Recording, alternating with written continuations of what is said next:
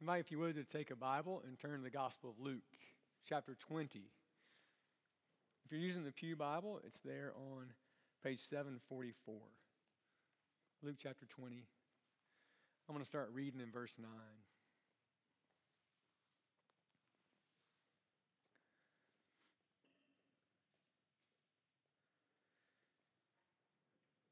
Luke writes, Jesus went on to tell the people this parable. A man planted a vineyard, rented it to some farmers, and went away for a long time. At harvest, he sent a servant to the tenants so that they would give him some of the fruit of the vineyard. But the tenants beat him and sent him away empty-handed. He sent another servant, but that one also was also beaten and treated shamefully, and sent away empty-handed. He sent still a third, and they wounded him and threw him out. Then the owner of the vineyard said, "What shall I do? I will send my son, whom I love. Perhaps they will respect him." But when the tenants saw him, they talked the matter over. "This is the heir," they said. "Let's kill him, and the inheritance will be ours." So they threw him out of the vineyard and killed him. What then will the owner of the vineyard do to them? He will come and kill those tenants and give the vineyard to others. When the people heard this, they said, "May this never be." Jesus looked directly at them and asked, "Then what is the meaning of that which is written? The stone the builders rejected has become the cornerstone. Everyone who falls on that stone will be broken to pieces, but on him whom it falls will be crushed." The teachers of the law and the chief priests looked for a way to arrest him immediately because they knew he had spoken this parable against them, but they were afraid of the people. This is the word of the Lord. Thanks be to God. Have you witnessed one of those moments when someone asks another person a question and you can almost cut the tension in the room as everybody waits to see what the answer to the question is going to be? It could be something somewhat inconsequential. Let's say an athlete has an incredible game. They're a freshman. They're the talk of the town now. And the reporter may ask something to help inflame their ego, help them say it's all about them, right? And you can almost see the coach over in the corner like, "Lord, please help him." Right? Whatever he says in that moment, there's huge consequences perhaps for the team and morale. Or maybe I think about law courtrooms. And I think about someone on the stand and the attorney is asking these questions and the person on the stand is doing their best to kind of duck and dodge. Right? But they're pushing in and they want to answer to a question that has great consequence. My favorite scene or dramatization of such a thing is A Few Good Men. Those of you who are old like me know that, right? Tell the truth, to which he responds, what? Can't handle the truth, right? You're just like, oh. Like he wanted to say it so badly, but he knew that there were consequences for what he said. In a way, I think that's kind of the scene that we're entering into here in Luke chapter 20. Jesus has been carrying out his ministry. He's been causing issues. He's been causing a ruckus. He's famous. But Jesus is now coming into Jerusalem, and the religious leaders are going to have to respond to who he is. No longer are they going to be able to kind of duck and dodge, but Jesus is bringing the fight to them, and they're going to have to deal with him. And so Jesus comes in Luke chapter 19. Turn in there in your Bibles. The tension of the story is wonderful. He comes into the temple, and he doesn't come to the temple just to make friends with the other influential people, but he comes to the temple, and it's that famous scene where he turns over the tables and he drives out those who are buying and selling in the marketplace, and he says, "This is my Father's house. It ought to be a place of prayer." And so Jesus comes in guns a-blazing. And he doesn't just leave, he stays and he's teaching. And the people love to hear Jesus teach. They love to hear Jesus teach the scriptures, perhaps in part because he's correcting a lot of things that they've heard wrongly over the years. Perhaps they're hearing this approach to a relationship with God based on grace and mercy that they haven't heard before. And so Jesus is there and the people are hanging on his words. And so the religious establishment, they have a problem. They have a problem. If they let Jesus continue on and doing his ministry as he is, they stand to lose. They stand to lose their position of power and authority and wealth and gain from the temple. But if they oppose Jesus, they stand to be on the outside of the mass of the people. Instead, they find themselves in this really rock and a hard place situation. What are they going to do with Jesus? And so they come to Jesus and they ask him a question. And they say, Jesus, by what authority do you carry out your ministry? And so it's like the microphone is placed before Jesus and he has a chance to say the source of his authority in his ministry. And everybody's waiting to see what he's going to say. And Jesus says, tell you what, I'll ask you a question first. And if you answer my question, then I'll answer your question. What would you say about John the Baptist? What would you say about John the Baptist and his ministry and his authority? Did he come from heaven or was he just sent by man? And it's a wonderful twist in the story, as is often the case. When people in the Gospels try to trip Jesus up with the question, they don't understand that they're about to be undone in front of everybody. And so now they have this impossible dilemma. What do we say about John the Baptist? If we say that he is from the Lord, that he's from heaven, then we're going to have to answer to why we opposed his ministry. If we say he's just from man, we're going to be on the outs with all the people who love John the Baptist. And so what do? They say, we don't know. And Jesus said, well, I'm not going to tell you by what authority I do my ministry either. And then he tells this parable to the people. So there was a rich man who planted a vineyard. And if you go back and read, if you're interested at all, Isaiah chapter 5, there's all this imagery about God calling his people a vineyard or a vine that he had planted. And the idea was that the people would live in obedience to the Lord and they would produce fruits for God's kingdom. But rather than fulfilling their purpose and their mission in the world, they turned away and they were disobedient to the Lord. And they did not bear the fruit that they were supposed to bear. And so how did God respond to their disobedience? He sent them people called what? Prophets. He sent them prophets. One year for Trunk or Treat, somebody should dress up as a prophet. I'm just saying. Isaiah or Jeremiah maybe. Though you would only want to play them fictionally. You would not want to be them in real life. They had hard jobs. Their job was to come to God's people and call them back to a life of faithfulness and obedience. So the prophets were a sign of God's grace and a sign of God's mercy, but they came with messages that people didn't always want to hear. Most of us would like to hear that we are fine, well-adjusted, great people who are doing the best that we can. Just keep doing you, correct? It's an attractive message to hear. And the prophets had the unenviable task of saying, all of you are sinners and all of you are wrong. And you need to repent and return back to the Lord. And by and large, how would you say the prophet's message was received? Not well. Not well. By and large, they didn't listen to and repent and respond in obedience to the prophets. So eventually, they were sent into exile because of their disobedience to the word of the Lord. And it's like Jesus is using this parable of the tenants and the farmer to kind of give you this overview of salvation history, really. That God did this work of salvation in the life of his people. He gave them everything to flourish.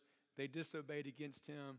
He sent prophets continually to bring them back. Eventually, they did not respond in obedience, and so they were punished.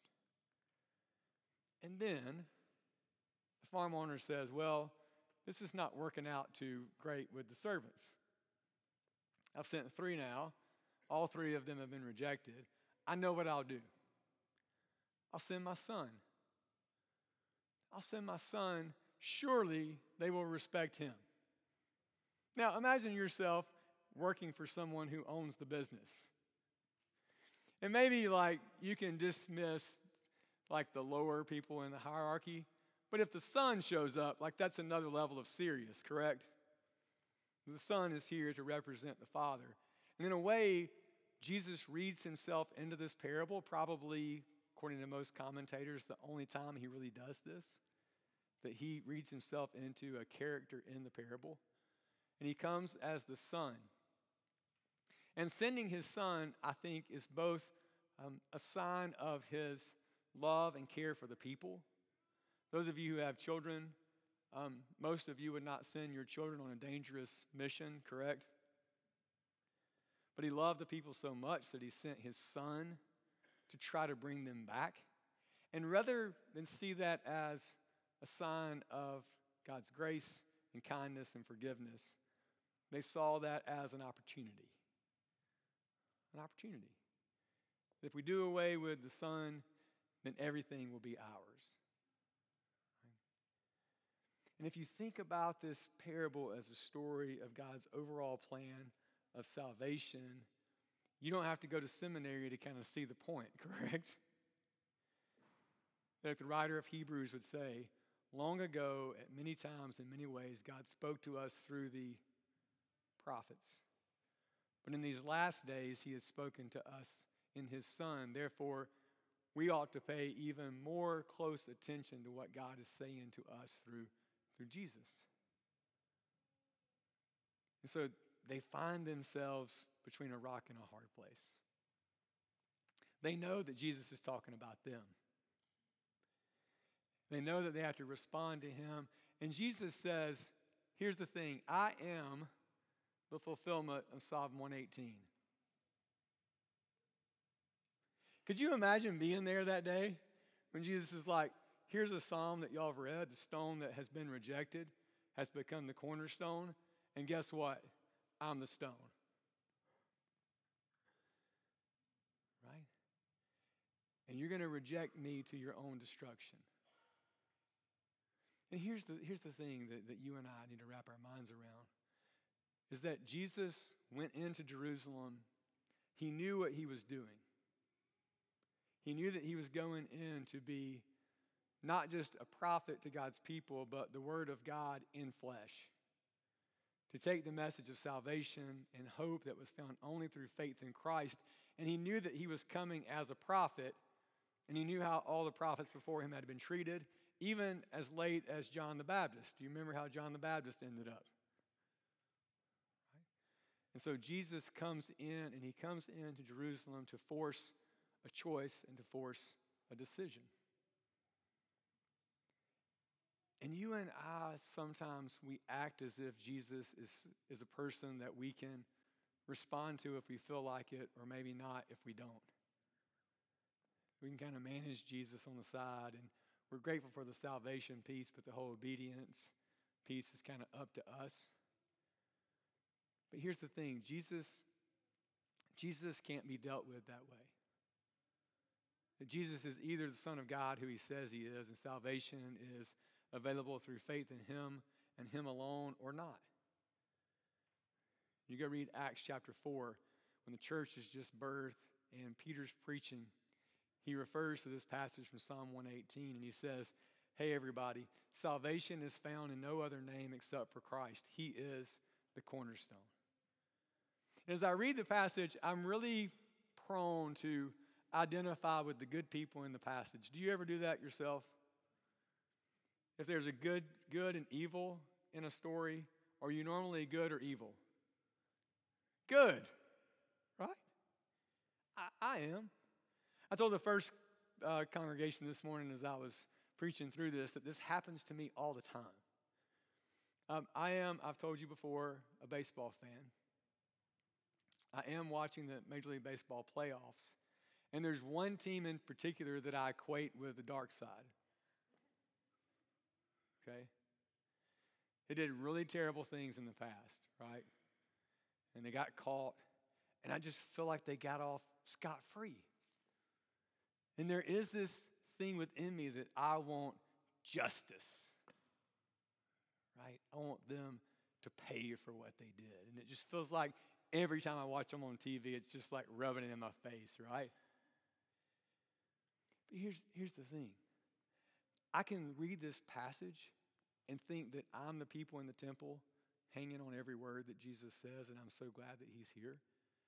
But I got to admit to you that there's a part of me that I'm part of the religious establishment if I'm not careful.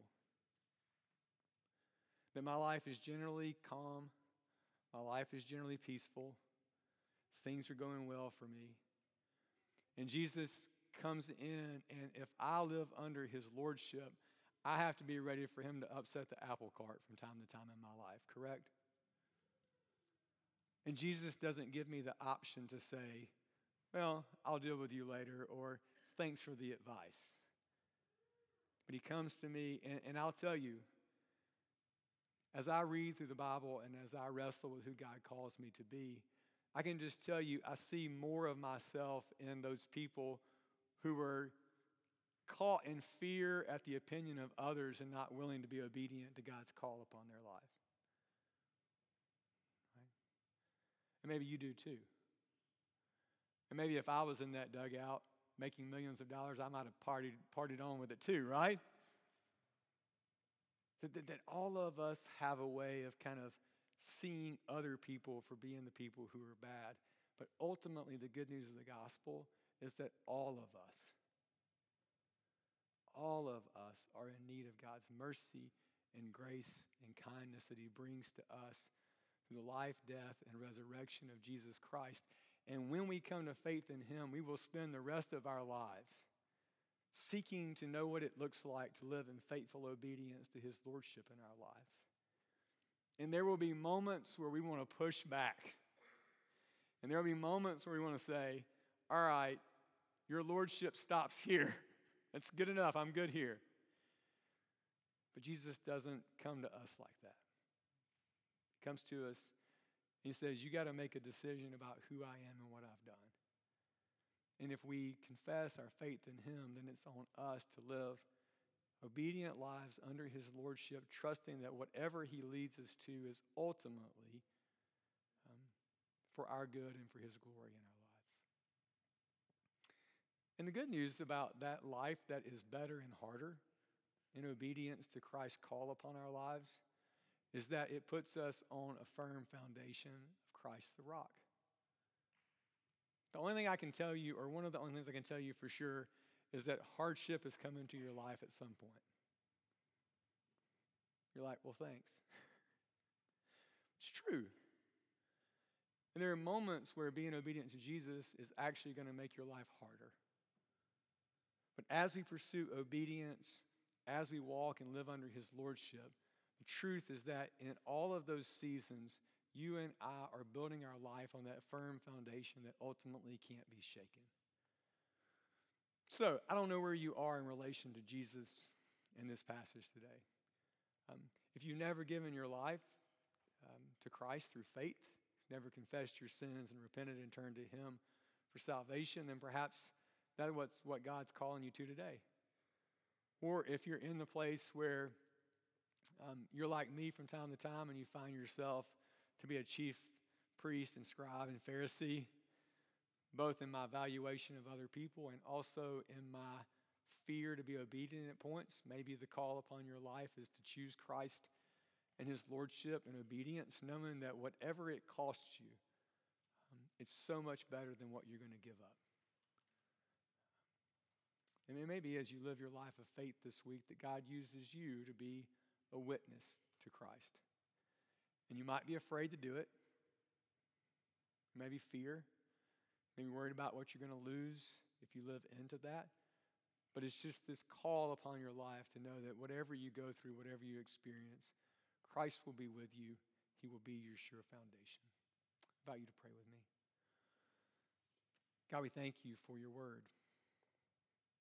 We thank you for your love for us. We thank you for your grace and kindness.